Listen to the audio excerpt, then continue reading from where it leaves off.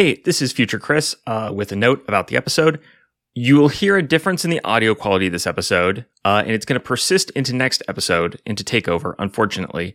For circumstances beyond our control, Meg and Bob had to record inside an empty, locked concert hall. You will detect a slight echo from way downstage, too. I don't know why Meg and Bob made that choice, but mine is not to judge.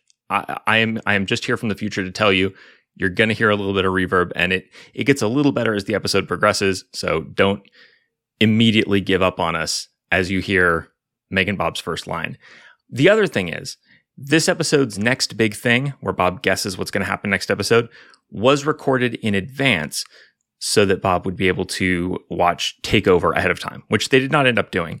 But in any case, that means that Bob's audio suddenly rises from the dead for that one segment.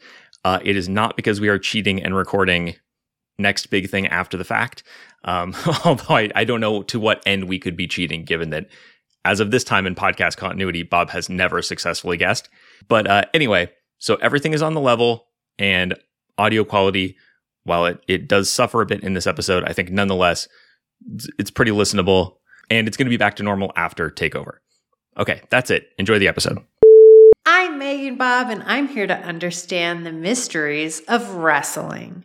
And I'm Chris, and I'm here to help with the aid of a show that marks the crossroads of pro wrestling past and future. This is The Next Wrestling Fan, a classic NXT review podcast for all you marks who want to get smarter about wrestling. And smart fans looking for a reason to mark out again. This episode, we're tackling the February 4th, 2015 Go Home episode of NXT in our usual spirit of friendly competition, by which I mean that we're going to podcast so hard that somebody's mouth starts bleeding.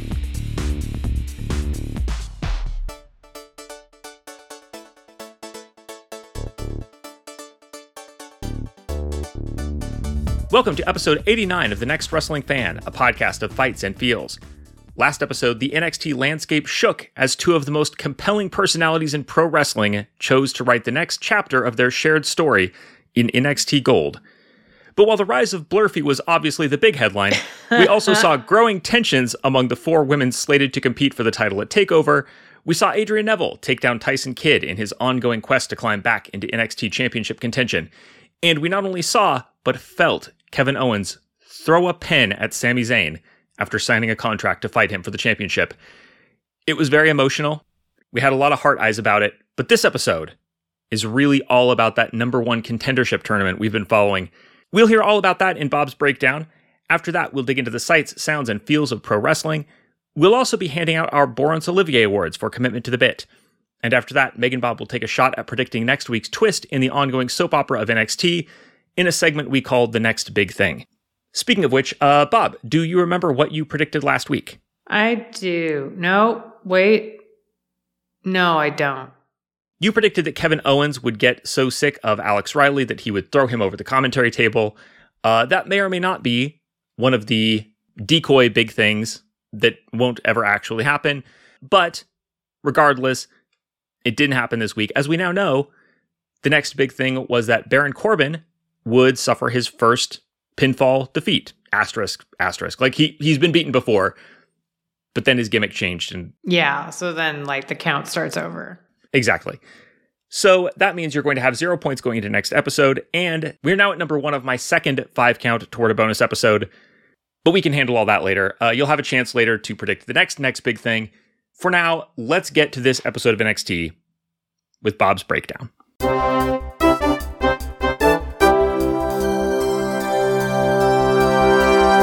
Our commentary team is Corey Graves, Rich Brennan, and Alex Riley. The princess of Staten Island comes to the ring to tell everyone, number one, fuck off Blue Pants. And number two, she's going to fuck up Emma real good. The crowd pop for Emma's entrance could be better. But also, I was like, oh, she's changed. Her dancing looks more like perfunctory and focused. Like this is a pre-match ritual. This is no longer whimsy. This is now like a samurai practicing sword forms before a duel. Once the bell goes, I was happy to see the audience chant for Emma like she deserves it, though. I was very glad to see that they remembered that they liked Emma. Chris, do you know what the deal is with Emma? Like, why is she back here? Did they mention Santino? They were like, oh, Santino's injured. I do remember she was back with the snake puppet for a minute.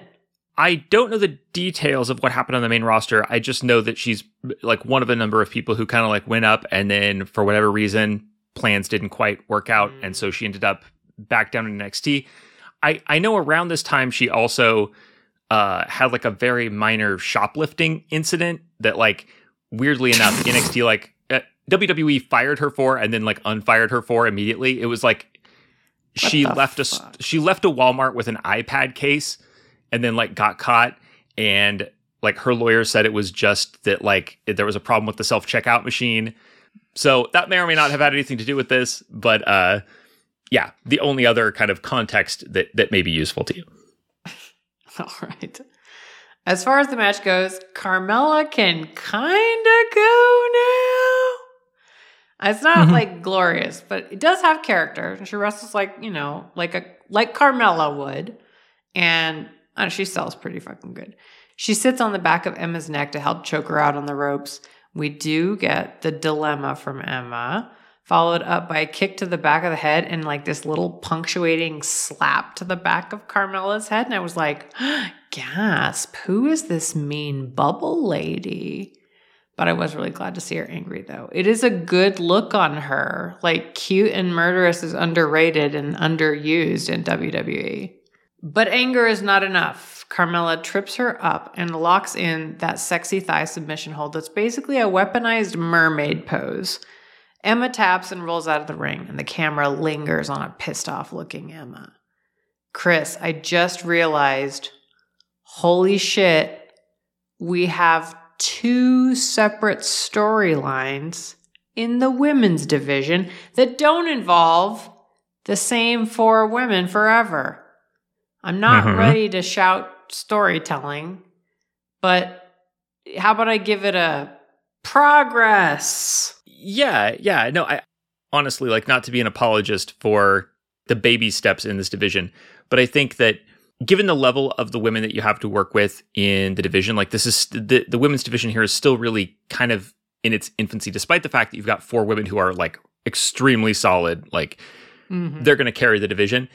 The other people in it, I think it's hard to put 2 of them together who really can, in terms of like charisma and ability in the ring, they probably don't compare super favorably to Baron Corbin and Bull Dempsey, who would be like the analog on the other side. Meow. I'm going to tell Alexa Bliss you said that. Oh, she gets so much better than either of them do. But at this stage, you know, it's developmental. So I think the fact that you've got like one big storyline with really solid women competing in the division, plus other characters having another storyline, that's not a ton, but it's a lot given what they have to work with here and given the company's track record with women, where very often you've had nothing happening in the division. It's like one woman we care about and that's it. Like she doesn't even really have a story. We just like her. Oh my God. Yeah, it is like being in a workplace where it's like 8 employee deaths this week, and then you're like, oh, 1 employee death this week? Wow. Really making some progress. Match 2. Adrian Neville has been trusted enough to lead Baron Corbin through a longer match. It's obviously the point here is that we have to put over Baron Corbin without actually making him work too hard yet, because he can't do shit. But he can't advance in the tournament. God knows he cannot do a match with Sami Zayn. I knew it the moment I saw Adrian Neville and Corbin in the ring. I knew that I had gotten the answer wrong, and I was furious. And I screamed. I screamed at the television, God damn it, Chris Newton, I can't believe I fucked this up. I know. I was sure you would get this one because they showed the brackets last time. I mean, yeah, but I wasn't thinking about it. I was just like, oh, it's the chart. Look at it being a chart. What it imported, no, I was not thinking about that in the least. Corey Graves is in the unenviable position of trying to put over Baron Corbin on the basis of the world's smallest sample size. Yes, Corey Graves, how could one possibly imagine that Adrian Neville might come out looking like the better opponent? Neville tries to really put over Baron Corbin by looking analytical and concerned as Corbin comes to the ring, as though this is his first ever glimpse of the man whose dick he has probably seen more than once in the locker room. The booking for the match is making the most of big guy slows the pace and throws small guy around. When Corbin leaves the ring for 1 second to regroup, an outraged middle-aged woman yells, "Come on, Baron!" I did not catch the rest of it. It was very garbled. So someone out there is really looking for a highly specific kind of third base coach position here at WWE. Neville refuses to be put away no matter how many times Corbin clubs him down because Neville wants to be the very best like no one ever was. He is wearing his Pokemon-themed underwear. They have a British Union Jack on them, but really what's important is that they do make his butt look like a Pokeball. I don't have strong feelings about which Pokemon Adrian Neville is like. I mean, I do, but I'm not going to bore you with them now. But I do love Pokemon, and I think there are probably Pokemon that are great at pro wrestling. Chris, thoughts about Pokemon that have graps? There's really only one question here, which is Adrian Neville more of a Machop or more of a Machamp? I think he's more of a Machop at this stage. Oh, wow. I think if you picture him, those of you who know, in the cape he is made to wear when he gets to the main roster, there's a lot of Machop energy on Neville still. He has yet to divest himself of that. Is Machoke the babiest one? Machop is it is the smallest, and then it becomes Machoke. Okay. I don't think he's a Machoke, but I'm also not a Pokemon expert. I don't know. I just know that canonically these are the wrestling Pokemon. Corbin ends up on the outside. Neville throws himself into the waiting arms of Corbin, who catches him in the toddler hold and then drops him on the guardrail before rolling Neville back into the ring. The ref is dutifully checking on Neville.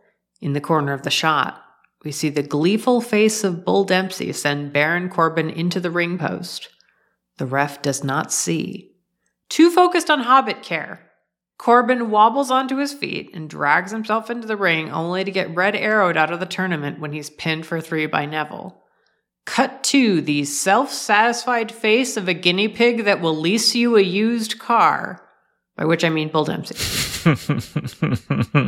That gimmick is right there. I can't believe they missed it. Yeah, it's not a wrestling character. That's not a gimmick you can use. It's just like, what if a guinea pig was sleazy and everyone's like, ugh, why would you want that? I know very well that you watch Chikara. There's no reason that a wrestler cannot be a guinea pig who tries to sell you a car. You know what? Fair point. Backstage, Sami Zayn is being filmed from a weird angle. That means he's not looking at the camera. He's not a 3/4 shot. That would have worked. This is, I don't know. This angle is too obtuse. Acute, something. It's wrong. That's what it is. It's wrong. Look, I've not taken a film class, so I'll just trust me. Go look at it. Go look at the evidence and go, yeah, that's weird. No. Somebody get a fucking protractor. This is unacceptable. This is what we like to call a fucked angle. Notice how it's fucked. I mean, pretty much. He speaks about his respect for Kevin Owens' ability to manipulate him into being the one to beg Regal for a title match. Obviously very embarrassing. The price of close relationships always pretty high in wrestling. Trust no one. We also get to see the match card for Zayn versus Owens. Chris, no more Muppet face Sami Zayn. Now, senior pictures Sami Zayn. They took him to a professional photographer. He had to have 3 sets of clothes. They made him do a bunch of different faces. The whole schmear. I did want to take a screenshot and send it to you, but the Cock app does not like that kind of shit. It'll black out if you try and screenshot it. And I was like, fuck you. Probably a good indication that he retains, right? Because otherwise they wouldn't have invested in a new championship picture for him. So just as we go into next big thing, it's a clue for you. Jesus fucking Christ. You're being a real fucking Tyson kid here. You're going to pre-chew my food. Look, let me, your pet cat, die with dignity. God damn it. Now the hilarious title card. I know you're like, hilarious title card. How could this be? No, friend, do yourself a favor. The hilarious title card for the no DQ match between Dempsey and Corbin. This is season 9, episode 6. We are 20 minutes and 40 seconds in on Peacock. Probably the same on Hulu. Go look at it. This is Baron Corbin and Bull Dempsey. Chris, go pull it up right the fuck now. You have to go pull it up. I know the precise title card you're talking about. Next week, good. In a no disqualification match, a metal album cover that isn't quite coming off versus a goth album cover that isn't quite coming off. No. I accept your headcanon. The face of a man who is so stone cold and cool that he hasn't given a fuck a single day in his life, or at least would very much like you to feel that. And the face of a man who is giving so much of a fuck that literally everything slips through his fingers like so much sand. I know. Oh, wait. I've got another one. Okay. The two worst actors in your high school drama class, and one of them knows he's awful, and the other one super thinks he's the best actor in the class. Oof. Goddamn. Somewhere Dan Mulcairn is like clutching his chest going, I'm having flashbacks. Okay. I know that they are always going for Eddie Kingston with Bull Dempsey, but I had Chris, it hurt. It hurt so fucking bad. I had a real moment of going, he's kind of like the faux hard-ass version of Gil Gunderson from The Simpsons. Gil Gunderson, he's like, remind me who he is. Is he the salesman guy? Yeah. Gil. Yeah. Like, yes, that guy. And like, therefore, I immediately identified with him and felt powerfully ashamed of my intermittent Gilness and had to stop thinking about it. If you have never had a single moment in your life, not you personally, just anybody out there, where if you've like never related to Gil from The Simpsons, I cannot relate to you. Like, I can't know you. Okay, Chris, aren't you glad it's going to be a no DQ match? Like, aren't you fucking grateful that these two are going to have the freedom to get a chair fucking involved? I mean, they fought a couple of times so far, and if I got nothing else from those two matches, it was an overwhelming sense of like, these two have so much more to give. Like, because all they had was a couple of minutes, and then the same couple of minutes again. Yeah. I feel like now, with all of the restrictions off, this could be a 4-minute match, and I wouldn't be surprised if there was another move in it. Oh my God. This is like saying this car can go up to 40 miles an hour, so we're going to take it out somewhere where the speed limit is not 35, and you're going to see what it can do. And everyone's like, wow, okay.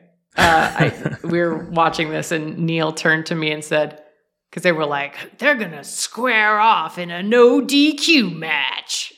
And Neil just muttered the most bitter Irish tone. How about they square off in a nobody bloody cares match? And I was like, oh, that was so good, Bae. All right, this next match, Bayley versus Becky, but more relevant, Becky's abs. Becky Lynch's abs. Mm-hmm. And she's wearing that top where it's got like the two little side things. So it's like theater curtains. And it's like, we are proud to present these abs. Yes. Becky looks like a fucking superhero. She legit does. Her body looks very superhero-y right now. This is real wrestling though. Like they're doing the wrestles. But I will say, I don't remember when that, like, there was a big tennis controversy about women grunting too loud in tennis and people going, I don't think women should grunt loudly. I think it's rude. And everyone was like, I don't know how to feel about this conversation or how to contextualize it. But there's a lot of effort noises. It is weird to hear someone do 3 leg drops in a row while going, ah, ah. That is exactly what's happening. Chris, I feel though, maybe we're not thinking creatively enough. Maybe effort sounds, a la, your video games, need to be implemented more creatively and thoughtfully. Where would you like to hear someone do a bit of that Tasmanian devil, like, while they're trying to get a task done? You know what?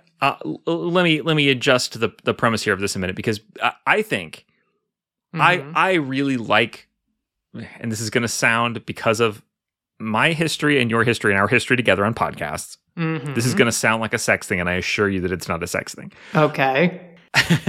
I really like the sounds of women's wrestling. Yeah. And one of the reasons that I like it is because, like, going back to one of my favorite matches, Manami Toyota versus Aja Kong. Oh, fuck. Those sounds are so directed. They're effort sounds in a sense, but they're not primarily, oh, this is hard. They're, I am yelling at you. Like, this is like my fury, my emotion coming out at you vocally as I like dive at you or whatever. That's what I would like to see in regular life. I think it would be very cathartic. It'd be very healthy for everyone if there were more just like non-verbal yelling at people just to express like intensity. Like, that's not directed at you. I'm like, it's at you, but it's not about you. It's just, we have a difference of opinion and I want to yell about it. Corey Graves took a real fucking chance here in this. He took a bold swing in this match as he was on commentary and decided to complain that Becky is a fake rocker girl because he is not a fake rocker girl. The phrase blatant misuse of the devil horns came out of his mouth, which was the most hand-wringing over nothing I've ever heard. However, I also had the keen and shameful feeling of going, yes, but if my subculture was up there being like, you know, stereotyped in some way, or, you know, just being co-opted for the purposes of a gimmick, I would go, well, but it's not like that. Chris, I'm curious, what egregious failings would you be complaining about if someone tried to do one of your subcultures as a gimmick? First, I must correct you because... You? I was just going to say, you said you've never heard more hand-wringing over nothing, and I know you have listened to my podcast. You have heard one whole season at least of podcast that is every episode is more hand-wringing about nothing. But Chris, if you don't do it, who will? I know, right? Things that I'm thinking might never be said. Yeah, no, this is if important. I don't say them every day. So someday I will return to my calling. But for now, I think I'm less bothered by like, oh, they're not getting that detail right about something than I am about just like the pandering. That's what bugs me is when people think like, okay, well, I've definitely got this, you know, this demo locked down. So let me just come out there. Like you get this sometimes with people who like talk about D&D. Sometimes there is this bothersome feeling that you get like this person feels like because they know how to speak using dice notation, like, oh no, you know, this person's out there saying D20. They're sure that I'm already in their camp. They can like count on me to be behind whatever they're doing. Cause like, they're, you know, gross. It's one of us. Yeah. Yeah. They're, all right. Back to the actual match. Becky is working Bayley's injured knee and giving it hell until Bayley fucking snaps. I've never seen someone with a side ponytail punch someone else's knee before. Bayley follows it up by screaming as she pulls Becky up by the knee, well, really by the ankle, but, you know, her knee's bent, and throws her knee down on the mat repeatedly before locking in a single leg Boston Crab, which is just grabbing a leg while someone is face down, lifting up the leg and just like bending the knee. Yes, the direction that a knee bends. But it's painful though, for reasons that aren't totally clear to me. Look, I've lived a sheltered life. There's flexibility on how wrestlers themselves perceive the psychology of different holds. And this is very common where like somebody who's working a leg will take a hold, they'll grab a hold like a sharpshooter or something. Yeah. And commentary will have to like kind of hem and haw about it a little because like commentary knows like, oh, that's really a back move. Like you hold their leg, but you're bending their leg to stretch their back. Yeah, you should be doing that thing where you torque the knee sideways. That's some dangerous shit. Like, it doesn't look sexy. It doesn't look like anything, but goddamn, you should not do it. Yes, there's a shift in pro wrestling based on the pop culture profusion of information about like mixed martial arts and other forms of like combat grappling, where this used to be a bigger divide between Japanese and American audiences, where Japanese audiences knew enough, I think, like from judo and things like that. Like they had more of an understanding of grappling. And so they could see, like they could read something like Jujigatami or whatever and be like, oh, that's like a thing is happening. Whereas, in like the move existed, like the cross arm breaker existed in American wrestling, but before a certain point, it looked like such a weak move because there's no dynamic movement. And so it's the sort of thing that ironically an American audience would look at and think, oh, that looks fake because they're not doing anything. Not understanding that like it doesn't take a lot of like somebody's hips pushing up on your elbow and your arm is hyperextended. That's a legit move. And now I think because of the popularity of MMA, it's becoming easier for a pro wrestling performer to do something like a heel hook and have people read it as what it is and understand what it means. Whereas the fact that people didn't used to get that maybe led to the situation where wrestlers would do moves that like don't exactly make sense for the body part they're supposed to be targeting, but they're legible. Like that, they sure are moving and grunting and that person sure is holding that other person's leg. That must hurt their leg. I feel like I've lived such a sheltered life because I have never had a submission move pulled on me, but I'm like, maybe just like, instead of fucking sex dice for a relationship, just like... Just going, hey, what about a Koji clutch though? Why not? Hey, listen, it's Thursday. Why not? It is perfectly normal and acceptable for friends who are into wrestling to put each other in submission holds. I would be insulted if you didn't try to put me in a sharpshooter when we meet in person. If I didn't knock you down, like, and go, you nerd, say something, and then put you in a sharpshooter, and then are you going to sell or are you going to no sell? I mean, you're going to have to work for it. But also, I'm not going to push you into anything. I'm not very confrontational by nature. So, we're going to meet and we're going to be like, oh, hey, it's nice to finally meet you in person. And then meanwhile, internally, it's going to be like, why aren't they picking the ankle? Like, is there something wrong? Oh, okay. Okay. So first thing I have to do, picking a body part. Mm-hmm. And so I'm like, okay, an ankle? Maybe some small joint manipulation. I feel like you'd be good at that. Although I have to say, don't overthink it. The knee is always good because then you get to do that chop block. Yeah, that's true. But I mean, I got to do that on a soft surface. I can't be doing that like on concrete. So that's going to depend entirely like on where we are. Whenever we do meet in person and we are going to record an episode of the podcast or two in person, I am going to rent a wrestling ring for that just because otherwise I think it's going to feel weird since we are like doing a wrestling podcast. Okay, can you get the one with the extra padding though? Like, look, I'm older than the average wrestler. We are both older than the average wrestler. Can you be nice to us and give us some extra padding? Chris. Oh, this will be a ring from the most. Ring. Can you just rent a bouncy castle and we can put up ropes? A little bit of DDT Pro. Yeah, we'd get like a bouncy castle and we can chase each other on go-karts. Yeah. Yeah. That's 100% my ability level. All right, we're into deep cuts now. We should probably get back to the show. Okay, but I was also thinking, this is a weird thought that I had. So there was a guy... Chris, do you know about the Schmidt Pain Index for stings? The Schmidt Pain Index. I did play Schmidt Pain on the PlayStation, and I enjoyed that game a lot. Fuck off. Hold on. Go look at it. Go look at the Schmidt Pain Index. I haven't even looked at it, and I'll tell you I'm at about a 5 right now. We should probably get back. Yes, I know. Look at it for 1 second. SCHMITT, maybe? DT. Where's DT? Okay. Schmidt Pain Index. Oh, it's a picture of you with a podcast microphone. This is amazing. This is like taking a fucking cat for a walk. Let's see here. Okay, I got a Wikipedia page. I see pictures of bugs. Yes, correct. This motherfucker went and he was like, you know what?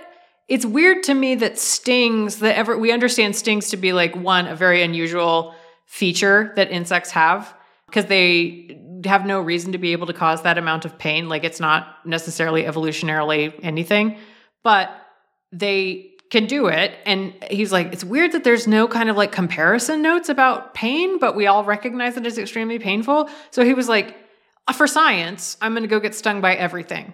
And he did tasting notes about what each one feels like. And I was like, wouldn't that be great for wrestling submission holds? Just tasting notes. Burnt umber, oaky, rubber, a touch of back know what? pain. That's a really good idea. That actually, Yes, that I know. would be. I fucking dragged this goddamn cat through the fucking woods for this good idea. Yes, thank you, cat. Well, okay, Becky rolls out to recover, but her bae, ? Sasha is ringside and ready to cheer her on by yelling at her and then throwing her back in the ring where Bayley does her belly to Bayley suplex and pins her for the win. Sasha and Becky like squabble a bit, but then Charlotte's music hits. And it is every single one of these women standing apart from one another and looking ready to go to war. And it's very powerful. And it's also powerful because it is easy to see that they are equals, even if they are all different, which I think is really compelling. Because there would have been a time, maybe even 2 months ago, like maybe even the last takeover, whenever that would not have felt like the case. Yes. So backstage, in what looks like a dirty canvas tent that's NXT themed, Kevin Owens admits to having masterminded the whole thing, you know, with him and Sammy to get that title match. And he's definitely getting the championship. Please leave his tent. And then we return to commentary and they hype that upcoming Hideo Itami and Finn Balor match while the screen glitches and a crow is shown, superimposed over the name Solomon, which is a good name. It is the kind of name you'd want to give a Corvid. Backstage, Tyler Breeze is doing low-voiced self-soothing about his own gorgeousness to his phone. Like, I love this. The phone is... It's not just a mirror to him, but it's like a shadow self that he requires in order to feel okay. It's very interesting. I like it a lot. Devin sidles up to him. Dangerous move. And Devin is more concerned with practical matters, like what exactly he's doing in their shared workplace since he's been eliminated from this tournament. And he dunks on her ability to do her job and then says he's going to watch the rest of the tournament very closely. And he closes it out by going, what's that, Devin? Oh, I think this interview is done. Thank you.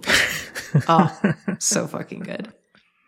Then we go to the commentary booth. Adrian Neville has joined, is now in the mix, having to answer questions and shit, while sitting too far off the end of the table because the table is not big enough. So it looks like they didn't really want him there. He is there as like, oh, we saw you at the restaurant. It would be awkward if we didn't invite you to eat with us. It's terrible. But also, I don't envy him that position of having to sit there and like be questioned by various people. Alex Riley in fucking particular.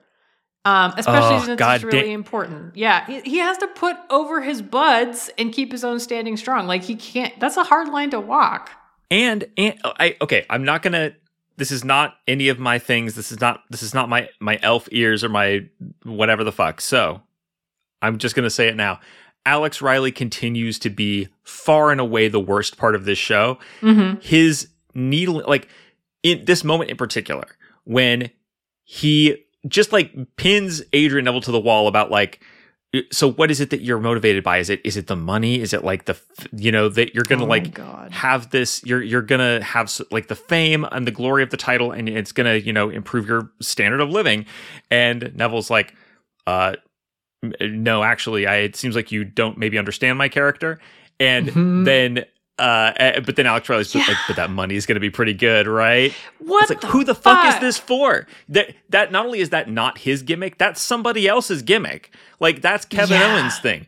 What are you doing in the middle of a Finn Balor Hideo Itami match, talking over it, grilling Adrian Neville, insisting that his character is something his character is definitely not? What is the point of this? Yeah. It was bad. So Hideo Itami's still repping Scorpion with his gear. Finn Balor does the demon style entrance, but only physically because he's not wearing the face paint. And he is wearing his own long sleeve merch with his face on it. So it's like kind of awkward. It's like if you caught somebody with a really famous catchphrase or something at a restaurant or some other public space and you ask them to do the thing, but they're also standing next to the hemorrhoid wipes and wearing a tracksuit. He's just not going to hit the same. This reminds me, I heard once, I think it was Aziz Ansari was saying somebody was asking him to do stand-up at a party. I wonder if anybody ever, like, at a social event is to Finn Balor, like, oh, everybody stand back. Finn, do the demon entrance. Fuck me. Yeah, this is my plea. Leave famous people alone. Like, just for fuck's sake. They just want to buy bagel chips in peace, as we all do. Leave them alone. Also, spoiler alert, they're not that interesting. They're just famous. That's the only thing. Sometimes they're good at things, but most of the time they're just famous. Well, and also let me put out there, like, when it comes to something like stand-up or pro wrestling, like, if they are really as good at their craft as they presumably are for you to be excited about them, they've given some thoughts to how their craft works, and what they do is tailored to the situation in which they do it. And a good pro wrestler who is doing everything that they should be doing to succeed as a pro wrestler is doing things you cannot do at a party. Also, the same is true of a stand-up comic. More than that, fuck you for asking somebody. That's like texting somebody to say, hey, can you come into work though? Fuck you. Yeah, fuck for sure. Fuck you for asking somebody to come in and like do some extra work whenever they're just trying to have a good time. Like, that's terrible. Don't do that. Okay. 2 crucial things before the match starts. Corey Graves decides to bring out his SAT words. A list of adjectives are brought out to describe the entrance of Finn Balor. Arcane, mystical, enigmatic. Now, granted, only arcane is an SAT word, but, work with me. All right, Chris, can you add 3 more high-dollar adjectives, and I will give you extra points for the weird ones? Let's see. Okay, I think Eldritch is an easy one to go to. Nice. Numinous. Oh, that's very good. Let's see. Mephistophelian is very good, and I also enjoy it sonically a lot. I like preternatural. I mean, I hate preternatural, but I love preternatural. Preternatural is good. I like preternatural a lot. Horripilating. That's a very good one for pro wrestling. Oh, all right. Sounds like a skin condition. Well, it is a skin condition. Not a persistent skin condition. It's a transient skin condition. And if I can also suggest a new word, if I can coin an adjective, Sienkiewicz-esque. Okay, go on. Finn Balor's entrance is visually, to me, like evokes the style of the comic book artist Bill Sienkiewicz. Is this you slowly trying to like you're putting a trail of candy towards a comic book that you're going to make me read, and you're trying to like, this is the thin end of the wedge? I would not waste compulsory comic book tokens that I've earned on trying to get you to read the Demon Bear saga from New Mutants, because it's really good, and I think if you get into comics, you'll eventually read it. Okay. It's very much up your alley, and that's where you'll see a lot of like great Bill Sienkiewicz artwork. Okay. If I'm going to spend these tokens that I've earned from the podcast, I'm going to make you do your homework. I'm going to make you read like iterations of Superman's origin, that kind of thing. It's going to be good for you. You're going to enjoy it at the end, but you know. It's going to feel like flossing for hours. All right, I get you. Okay. Corey Graves alleges that Finn Balor will make your brain work on levels that you didn't know it had. What levels did Finn Balor make your brain work on this time, Chris? Obviously, I think Finn Balor routinely makes all of our minds work on a certain level, but listen, like, Hook was already here and he's ready to fight you. So I'm not worried about it. We're not breaking new ground. What happened to my brain is that I realized that I don't know the name for words that are spelled identically but have different meanings and pronunciation. like entrance and in trance. I see. Yeah. This is one of those things that you would say, and then if I told you, then you would act like I was the asshole. That's my mind reaching a new level. I've learned something. Do you know? I mean, I guess you'll never know. Oh, okay. Well, all right. The match starts and I get my first taste of the "We're not worthy" chant. Powerful chant. Chris, can you provide any context for how big of a deal each of them is? I'm not very knowledgeable about this, but I would also speculate that the audience is probably not super knowledgeable about it. What I think is that both of these people have reputations for being a big deal somewhere else, which is a huge thing for a certain class of American wrestling fan. Oh, okay. Fair enough. Yeah, I think that like a smarky crowd, which is kind of what you have in Full Sail, yeah, they know that this is like Prince Devitt and Kenta. Mm-hmm. And for them, there is a certain mystique to those names because those are like people who are a big deal who we don't have here. And so there is a certain like trying Japanese snacks on YouTube quality to the crowd's reaction to them. Fair enough. The graps in this match, choice, pristine. Corey Graves is about to come in his pants about how cool this match is. And you know what? Honestly, I'm here for it. I do love hearing a commentator who is also a fan going like, holy fuck, I can't believe we're getting to see this. You don't get to hear it very often, and they're usually very careful to kind of conceal some aspect of that unless part of their history is with one of the people. But God, it's really good. I love hearing a fan react and like be that voice in the commentary booth. Yeah. And now we're like 4 to 5 minutes into the match and you're going, why didn't you talk about it? Because it's graps. No huge power moves have been pulled out. It is grappling. But we did get a better than Raw chant, which I was like, ooh, that's a spicy chant. The story of the match so far is that they're two baby faces who are extremely evenly matched. Like even the rest holds feel urgent. And I was like, it's the best rest hold I've ever seen. I could watch this rest hold and feel, you know what? I'm watching something happen here. This rest hold has earned its keep. Now, there was a cool speedy bit where Itami did a sunset flip and then Finn Balor like rolled over and got up to do a drop kick. I'm sorry. Like it's a weird match in that nothing is happening except great wrestling. That's it. There is nothing where you're going to go, holy fuck, my mind is blown. I've never seen a thing like it. No, you have. You've just never seen it done this well. That's the thing. Well, I will tell you that we get more grappling, but I want you to, whenever I say that, if you're going like, well, what the fuck does that mean? It is two people earnestly trying to move one another's bodies without ever getting too far apart. Like they really don't give each other a lot of space. They're usually touching in multiple places. If you've ever seen ferrets wrestle, that's a lot what grappling looks like. I know you're going, that's a weird comparison.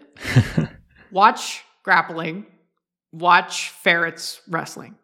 And then we get the loudest crack I have ever heard when Finn chops the chest of Hideo Itami. I was very impressed with that. I was like, is he like doing extra Foley work? Like what, does he have a little sound machine? What the fuck? But I realized I had not done my ChatGPT thing. And Chris, I know that this is not strictly speaking accurate, but I would like you to read nonetheless what ChatGPT came up with. On February 4th, 2015, Bullwinkle, Finn Balor, and Rocky, Hideo Itami, entered the squared circle at Full Sail University in Winter Park, Florida, with the hopes of becoming the #1 contender for the NXT Championship. As the match began, Bullwinkle was cautious, circling around Rocky like a moose tiptoeing through a minefield.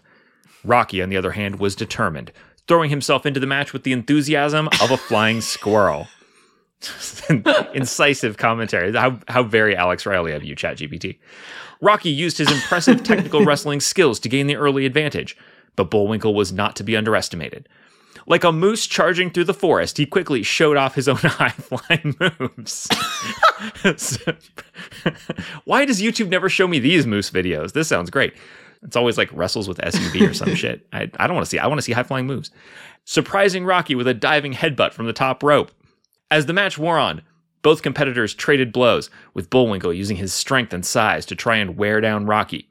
Rocky, however, was like a nimble squirrel, using his speed and agility to evade Bullwinkle's attacks. In the end, it was Rocky who emerged victorious, hitting Bullwinkle with a devastating running knee strike. Bullwinkle fell to the mat like a moose caught in headlights, unable to kick out before the 3 count.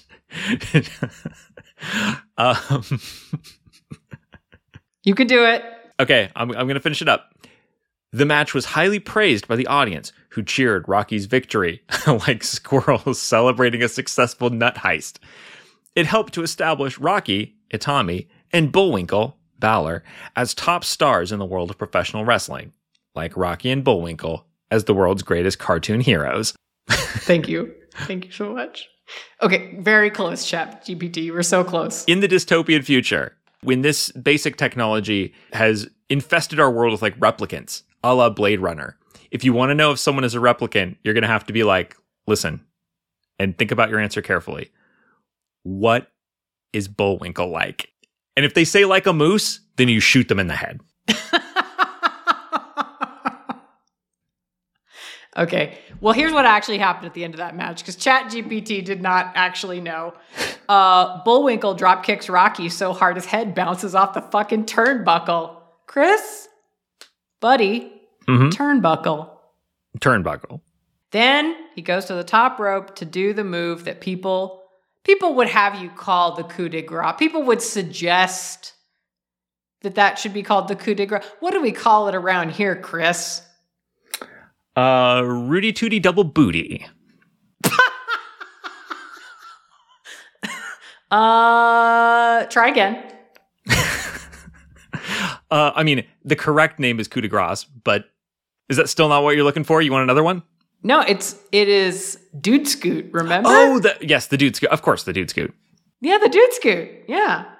Okay, Bullwinkle pins Rocky for the win and then has his hand raised in victory, lip bloody from the fight.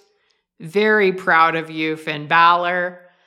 Neville gives a very lengthy standing ovation, and the standing ovation lasts so long that it began to feel slightly sarcastic. But they do shake hands, and it feels like a real handshake, so I guess it's fine. Now, goddamn it, I'm going to try not to cry. We shatter my heart and soul into pieces. We get a kind of pre-takeover package about Kevin Owens and Sami Zayn. It's basically Kevin Owens and Sami Zayn in therapy. Kevin Owens was happy for Sami's victory. He's still happy for Sami's victory. He was as excited for his own debut as he was for Zayn versus Neville. His joy is measured by the joy he feels for Sami. But he's also the person that he is, and that person is not going to wait for success. So this is what he has to do. And then we go to Zayn, and Zayn is like mad and betrayed, and the person he loves hurt him, and he's going to hurt him back because the only way forward for the two of them is through one another. Chris, this is the best. This is so It hurts, and God. It's the best. There's so much nuance here. And I think one thing that came out in this segment that you didn't mention is I think the closest thing that we get from Kevin Owens as like a statement of the truth of the situation, because so much of this story is Kevin Owens saying again and again, it's not about Sami Zayn, and the audience is supposed to understand it absolutely is about Sami Zayn. But he says, Sami stole us getting here together from me. Yeah. And that's... Yeah. We'll get to it. Yeah. I think that is, as you say, like, I don't want to, pre-talk it if you have it later, but that's the thing to look at as like, there is a depth here, not just for Owens, but for Zayn's reaction to this. That I think that's your clue into here's the thing happening between these characters that they're not talking about. We're just supposed to understand it from the way they're relating to each other. Thank you for that breakdown, Bob. What did you think of this episode overall? Weird to not have Sammy or Kevin doing a wrestle or really on the show in the way that they would normally be on the show. Weird to not have our, normal superstars main eventing. Mm-hmm. But it felt pretty good as a go-home show. I definitely feel the urgency of Adrian Neville and his drive to kind of do this. And I also, to a lesser extent, because Finn Balor's not talked to us as much as Adrian Neville has over, the course of his time here, because he hasn't been here that long. I feel the sense of a rising challenger who's going to be in the, championship picture regularly. Mm-hmm. I feel the women's division solidifying. I feel the immense weight of Sammy and Kevin. And then I also noticed Bull Dempsey and Baron Corbin. Yeah, I think there's a real lesson in the way that all these things have been built about how things work in pro wrestling. We talked a bit an episode or two back about the sense of inevitability of a collision course. I think the lowest on that rating we have right now is Baron Corbin and Bull Dempsey, because they have collided already. We've seen them do this twice. We know exactly who these characters are. We know exactly what they're going to do. And there's nothing at stake. Not really. I mean, there is for me personally, in that I don't want to watch Bull Dempsey be treated like that by his employer, basically. It's very hard to watch in that regard. He is trying so goddamn hard to deal with a situation that is so fucking unenviable. It just feels so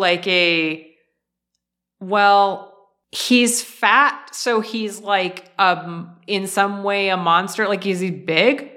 Mm-hmm. But ultimately not threatening and ultimately not effective. There's only so far you could go if you're not built a certain way. And it's you look at him and you're like, oh, he's never going to really be anything, probably. Yeah. Because he doesn't look the way that they want them to look. The fact that they fucking had Chris fucking Hero, they had Cassius Ohno, and they were like, oh, you're getting a little muffin toppy. We're going to take you off the TV for a bit so you can trim down. It's oh, and I have seen him as a chonk do wrestling. He is so goddamn good. It is sad to me that WWE is so fucking such a stranglehold of one particular man's, in many ways, psychosis about what a body should be. It is so about him and played out on this really large stage, and it is freakish to watch in some ways. Yeah, absolutely. And I think what you're experiencing maybe with Dempsey is part of kind of the curse of knowing wrestling better, which is that, as Jake Roberts has put it, greed and fear are the strongest emotions, and wrestling's ability to elicit them from you is its power. And the risk of knowing wrestling too well is that gets shunted onto the meta level.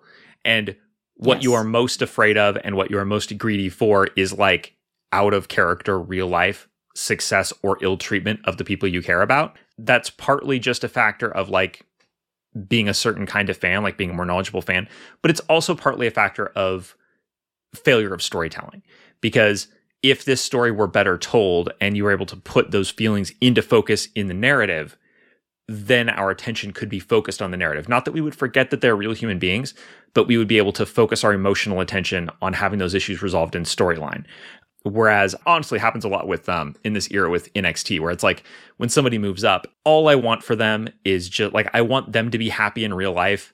And what I'm afraid of is that they're going to kind of have their life and their career ruined by creative. It makes it impossible for me to focus on the story I'm supposed to be paying attention to. Yeah. Are you familiar with Piper Niven at all? Only a tiny bit. Okay. Piper Niven was on NXT UK very prominently whenever we first started watching NXT UK, RIP NXT UK. Piper Niven is thick. She's extremely curvy.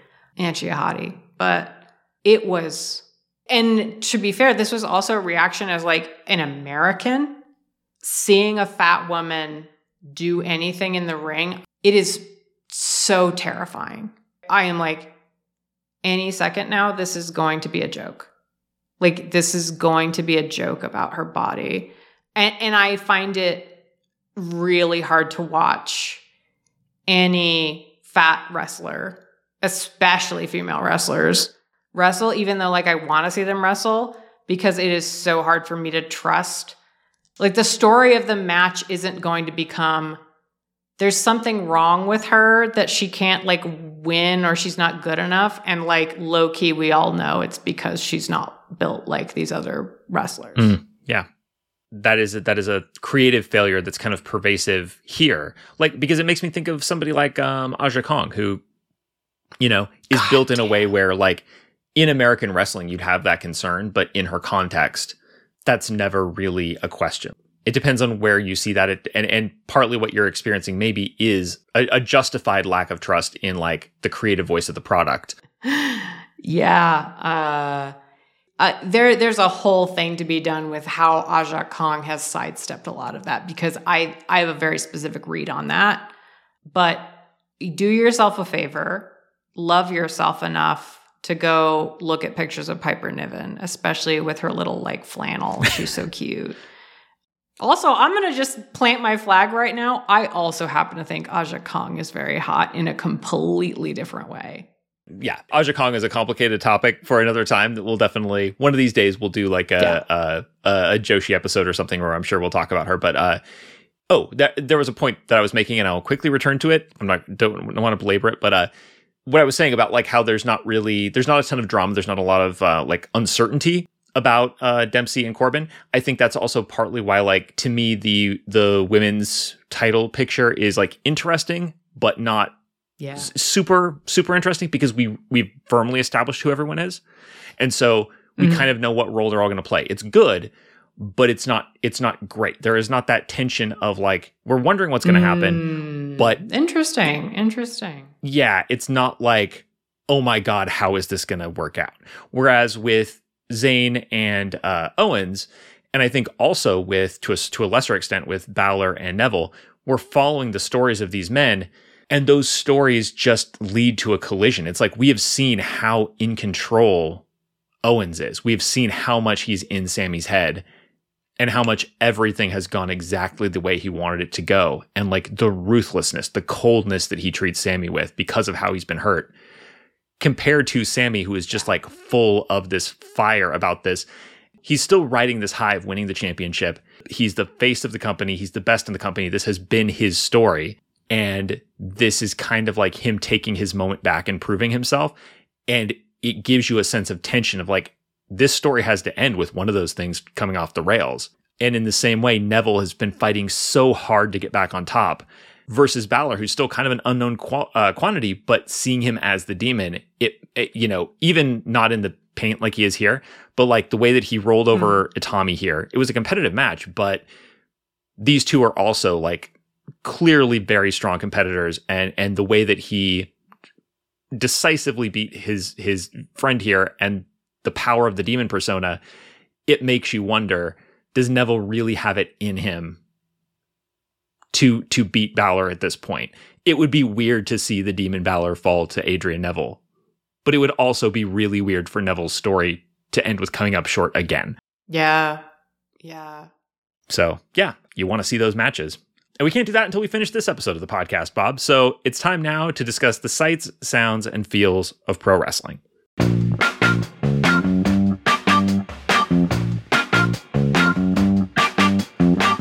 Bob, what did your elf eyes see this episode?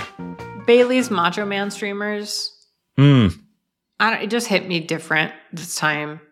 Because I don't know Macho Man super well. I've barely seen anything. But the fact that it means a lot to Bailey, and especially to see Bailey come out here repping somebody who's so important to her in the face of a crowd that's kind of lukewarm on her right now. It was just like so clearly somebody who's there because they love it. And it doesn't really matter how any of it goes, because being here is winning. Chris, what did your alphas see? I saw Carmella sitting on Emma's back and waving to ringside. I thought that was a really, like, a great character expressing spot. Yeah, I liked it too. I liked it a lot. I noticed in myself that Carmella's growing on me on a second viewing of this, because like I watched this when the episodes first came out, and at the time I was really not impressed with Carmella. I think she benefits from being seen outside the context of this very special thing that's happening at the core of the women's division. Like, it's hard now looking back because everything has changed with the way WWE presents women because of the women we're seeing right now and the matches they're putting on. It's hard to remember how singular that felt at the time. And watching this was like, oh, wow, women are really wrestling. They're being allowed to do that on this show. And when you're watching that week after week and wondering what they're going to do and kind of rooting for them to become the stars that they ultimately became, I think you kind of want to like zone out during Carmella matches. Now looking back and knowing that like it all works out and the division blows up and everybody kind of gets to do a lot more, and that like these women are great. Like, this is not like, you know, my little secret pro wrestling discovery is like, wow, Bayley and Charlotte and Becky and Sasha are really good.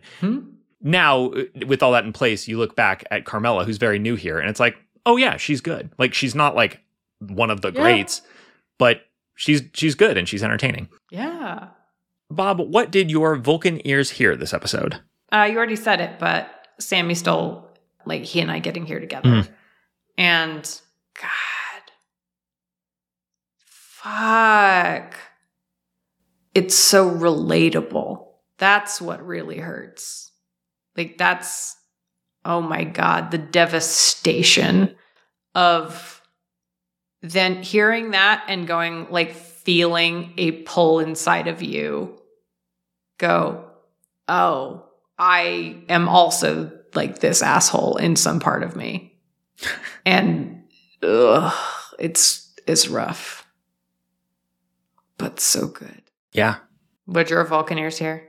Unless you want, did you have something you want to say about it?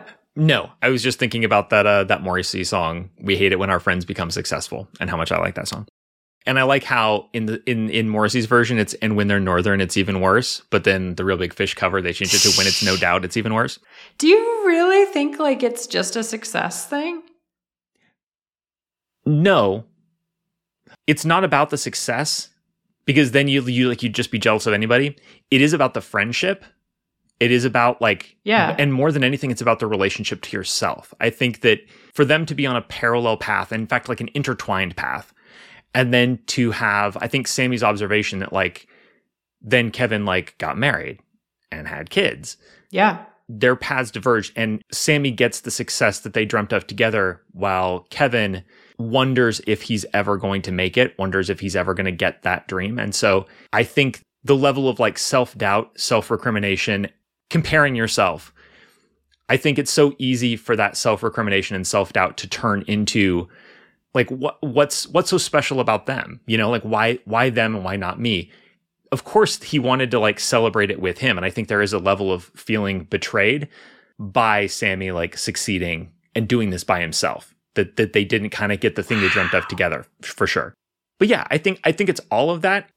This is my read on it. I think the coldness that Kevin Owens shows to Sammy in this storyline is so important, because it is this passive aggressive, like it is a physical, ruthless way of saying, oh, so it's just business, huh?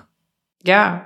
No, I read it differently, but I read the whole thing in a somewhat different light, but I definitely feel like Sammy there is a tone when Sammy says like Kevin got married is like Kevin left me first.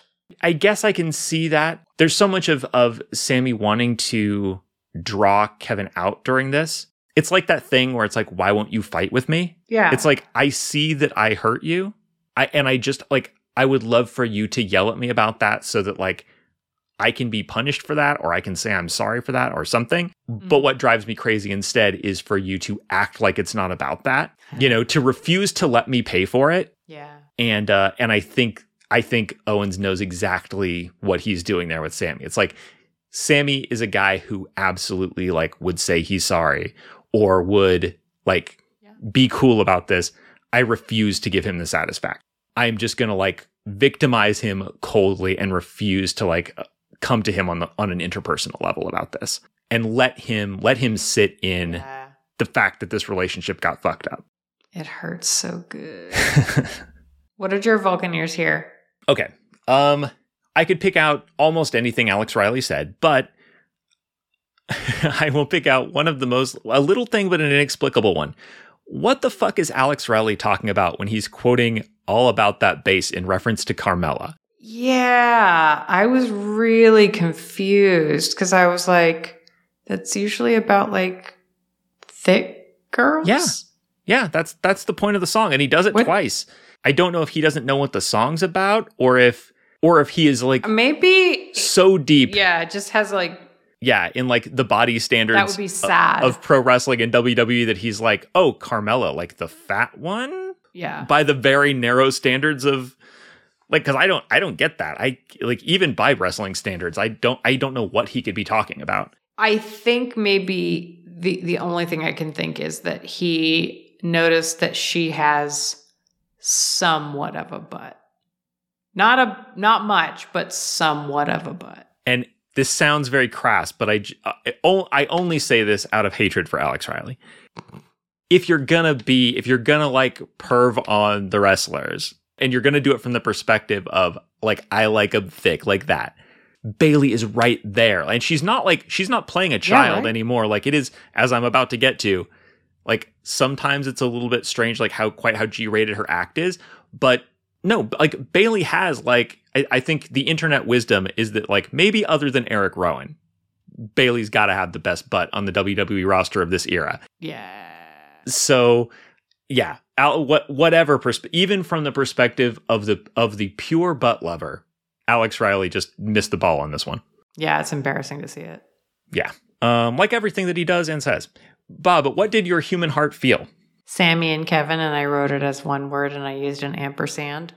This fucked up relationship, and they're like trying to find a way through it, and it's heartbreaking. I like them both so much. What did your human heart feel? My human heart felt Bayley's little shoulder dance to her music. Yeah. Every once in a while you get this, because like first of all, as much as I love heel Bayley, I think maybe babyface Bayley from this period is my favorite. I'm just such a fan of her, especially the work that she goes on to do in this character. It's a very all ages vibe with this character, and like appropriately so that you from time to time forget that this is like an adult woman. Yeah. But then every once in a while you see a little like spontaneous moment of like emotion and like motion of her body. And it gives you that feeling, and it feels confusing. This is the feeling that I got from the dancer in the red dress in the Sesame Street parody of Call Me Maybe. That's the last time that I felt this way. I was blindsided by horny feelings in the middle of something squarely aimed at children. And yeah, feels weird. Yeah, the cookies and sexy women, you know? Yeah, no, of course I know. We're almost done with this episode of NXT, but before we move on, it's time to award our Laurence Bolivier Awards for commitment to the bit. Bob, who wins your Laurence Bolivier Award for this week? My Laurence Olivier Award goes to Tyler Breeze. Yeah. I know Sammy and Kevin are doing unbelievable work. Adrian Neville is fighting the fucking molasses swamp of Alex Riley's existence. But nonetheless, Tyler Breeze, 100%, because he is staying relevant and staying interesting even when it is not his turn to shine. I know, you're like, it is less impressive than what Sammy and Kevin are achieving, but think of the fucking context. Working with considerably less heat. He's having to bring his own heat. He's got a fucking space heater, a fucking heated blanket, a heat pack. He's like, no, I'm going to make my own. This is DIY. Yeah. You know what? Tyler Breeze also Good job, Tyler Breeze. Wins my award for the week. It's Tyler Breeze. It's got to be. Because as you say, it's easier to be committed to the bit when the bit is so fucking good. Kevin Owens and Sami Zayn, they deserve all the credit in the world, but they're doing great material out there, and it's easier to be into that. Tyler Breeze, they're giving him nothing. I mean, first of all, he's right. Devin is, because of what's being written for her, a horrible interviewer. She's just coming up to him in the middle of, like, with no context and be like, so you lost a wrestling match. What does that mean for you? And it's like, what interesting answer could I possibly give to that question? And he just busts out with, this is my favorite part. It's the end when he says, this interview is over. It's beautiful because there is no motivation. Yes. There's nothing happening here. It's just purely like, this is who my character is. And by God, if you don't give me something to be like egotistically incensed about, I'll just feel that way anyway. I love it. Hero. Respect it. That's one more episode and a big setup episode behind us. We are about to get a big moment next time in the story of Sami Zayn in NXT, which means it's time, once again, for Bob to attempt to predict the next big thing.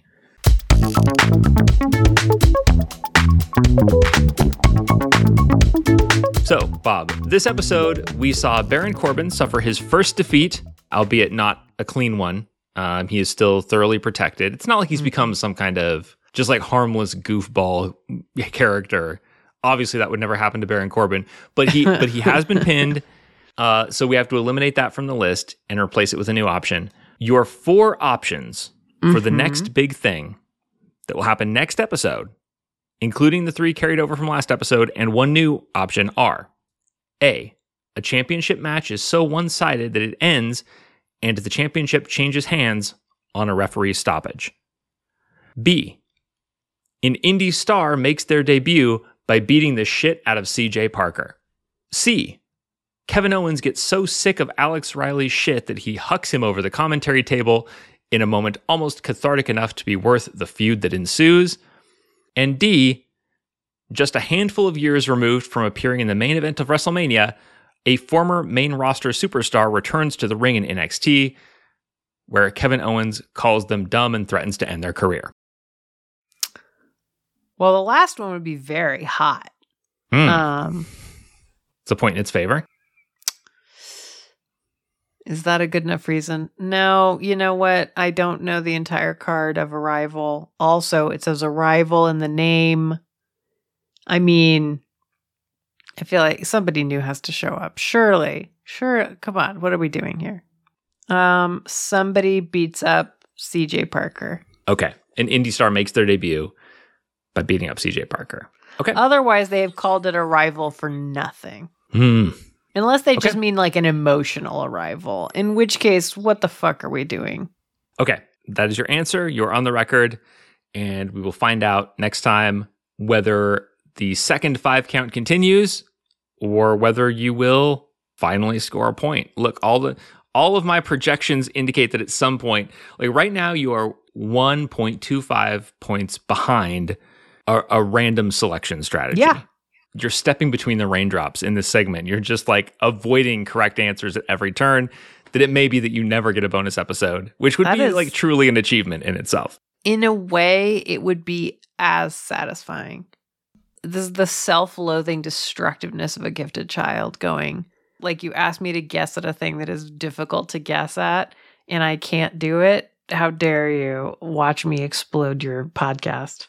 And I mean, it would be indicative that you're thinking on a different level from everybody else, right? Like, who was it? Fucking Amy Tan, who wrote this like essay about like being bad at SAT questions. Cause it's like a riddle. It's like if you're imaginative about what the answer could be, then it's harder for you to get the answer that they're looking for in some of these like analogy cases. It's like that. Like you're imaginative enough in the way you look at wrestling that you're not necessarily going to see like, okay, obviously the next step of this would be blah, blah, blah. Yeah. You're beyond the normal wrestling fan. Yeah. Exactly. I see how you've brought me back around. That's very sweet of you. Just taking care of your self-image and pumping you up just for no reason. We'll see how this goes next time. I mean, I'm sure like probably you got it right, but just in case, couldn't hurt to start now. And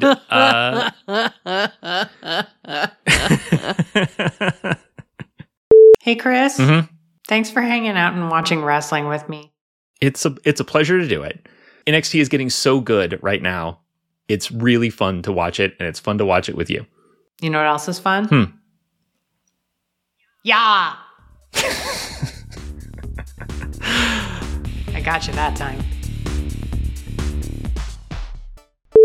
This is where if a podcast were a visual medium, I would insert like the screen blip and like the crow thing that we've been seeing throughout NXT episodes.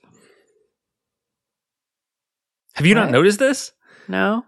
Oh my God, I thought, okay, we're completely breaking continuity, but I thought you didn't mention it last time, maybe just because like it fell out of your recap, but like, have you not noticed that there's like, we're doing an NXT episode and like the screen blips like, ksh, ksh, and then like random images appear, breaking everything up. And there's like images of crows. Yeah, I guess sometimes, maybe. I guess maybe. No. Okay, well, let me ask you a different question. Have you noticed how in episodes of Columbo, sometimes the screen goes ksh, ksh, and images of crows appear? That doesn't happen in Columbo. Exactly. Like on a scale of 1 to 10, Wrestling's how much would you say weird. It's been happening in NXT as compared to in Columbo? I mean, I don't remember seeing any crows. I just remember seeing it do weird shit and going like, oh, maybe that's just a thing they're doing sometimes. Well, but I only remember seeing it whenever Tyson Kidd was entering. I don't remember seeing it any other time. we have seen it repeatedly. I believe we have seen it maybe actually before I came on the podcast as a host. And we've also seen the word Solomon. Oh. That guy. Cute. So anyway, like, not to say that it's going to happen next episode, but just to put it out there, there has been extended teasing of somebody showing up. It may or may not happen next time, like on arrival, but yes, you are being prepped for a Solomon adjacent crow related individual to appear. Uh-huh. Solomon Grackle, huh? Uh-huh, exactly. Okay. Grackle. He is one of those like weird modular C-tier Muppets, the Grackles. That is his gimmick. Grackles do look like Muppets, to be fair. I'm not aware of something called a Grackle other than a Muppet. You can tell where my Grackle. Expertise is. You want a boat tail Grackle, and like ideally a parking lot one. You want a fucked up tail. Boat-tailed Grackle. Okay. Yes, that is a bird. I can confirm, listener, that is a bird. I, on the other hand, was mistaken. There is not a Muppet called a Grackle. I was thinking of Frackles. Fraggles? No, not... Jesus, Bob, not Fraggles. Get it together. Fraggles eat radishes. They're tiny. A totally different thing. Frackles, F-R-C-K-L-E, quote, and whenever I say quote, unless otherwise specified, you can assume that I'm quoting from the Muppets Wiki. The Frackles are a group of monsters who first appeared in the 1970s special The Great Santa Claus Switch as the henchmen of Cosmo Scam, the villain who tried to replace Santa Claus. The group includes Snively, Boppity, and Gloat, among others. Several of the Frackles were later reused or reworked for other projects, including The Muppet Show. And then there's a picture on the side that says the two Frackles with the Screaming Thing and the Kuzabanian Foob. So...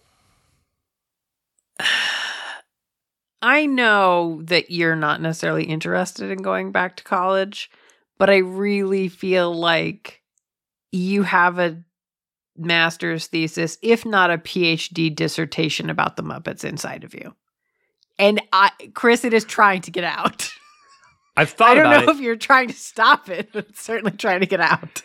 No. I mean, you're inured to this, and so you don't see the problem with it, but I just want to point out that, like, I don't know if you're aware that Muppet Studies classes basically are never taught by Muppets. And that's like, I mean, for me, it's like I would rather be outside the system trying to change that rather than like sitting there listening to some no-felt motherfucker explain to me the significance of what actual Muppets have done. Wow. Bold stance.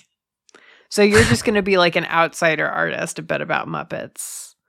You're just here like pursuing your own truth about the Muppets. They're an independent Muppet researcher. Well, I mean, I don't even want to, like, not a researcher so much. It was just like, I'm having my cultural experience with the Muppets, and I want that to be a lens and like an intro for other people. I don't want to claim to represent them, but I want people to see my like painting of, you know, two big like parted lips and like a Muppet uvula. Well, the Muppet uvula, it just visible between them, and be like, there's somebody who got fucking by Janice, but they had their experience of it, and that's what this painting represents. And so that could be my intro. Let me go follow this up and see like what is her side of the story. She doesn't remember, but no, she definitely does not. But that's fine, because that's like so authentic to her. That's 100% Janice. I think you're richer for having gone and asked her like, hey, what was that like? And she was like, I don't know, man. Like, yeah, exactly. Yeah.